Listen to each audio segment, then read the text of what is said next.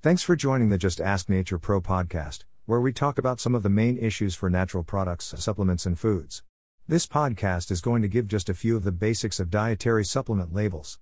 This is boring stuff to everyone except for nerds like us, and for accuracy we even like to use the same boring terminology that FDA uses. Ha ha ha.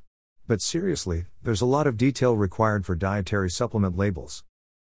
Between supplement facts panels, structure function health claims, nutrient claims, and required formatting, it's easy to overlook some of the FDA requirements for labeling.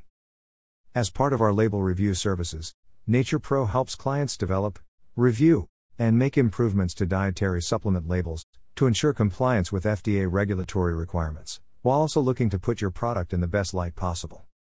Here's some of the most common supplement label questions we get. How are dietary supplements defined?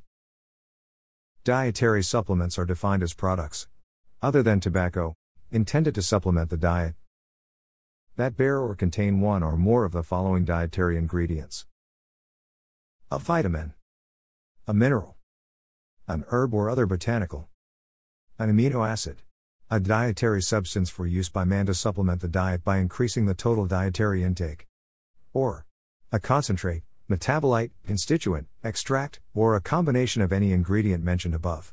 Further, dietary supplements are products intended for ingestion, are not represented for use as a conventional food, are as a sole item of a meal or the diet, and are labeled as dietary supplements.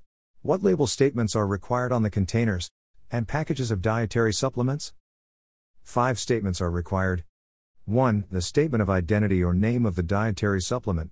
2. The net quantity of contents statement, amount of the dietary supplement. 3. The nutrition labeling.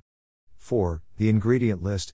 And 5. The name and place of business of the manufacturer, packer, or distributor.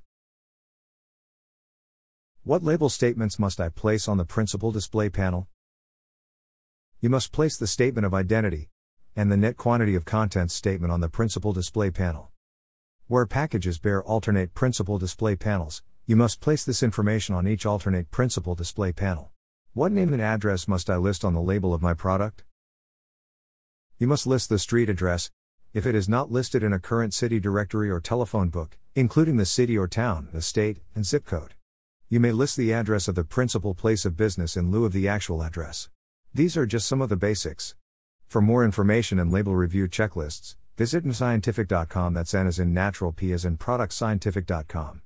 Thanks for joining, and please share this podcast with anyone interested in boring podcasts about FDA's requirements on supplement labels. We're getting ready to head to dinner, so see you next time.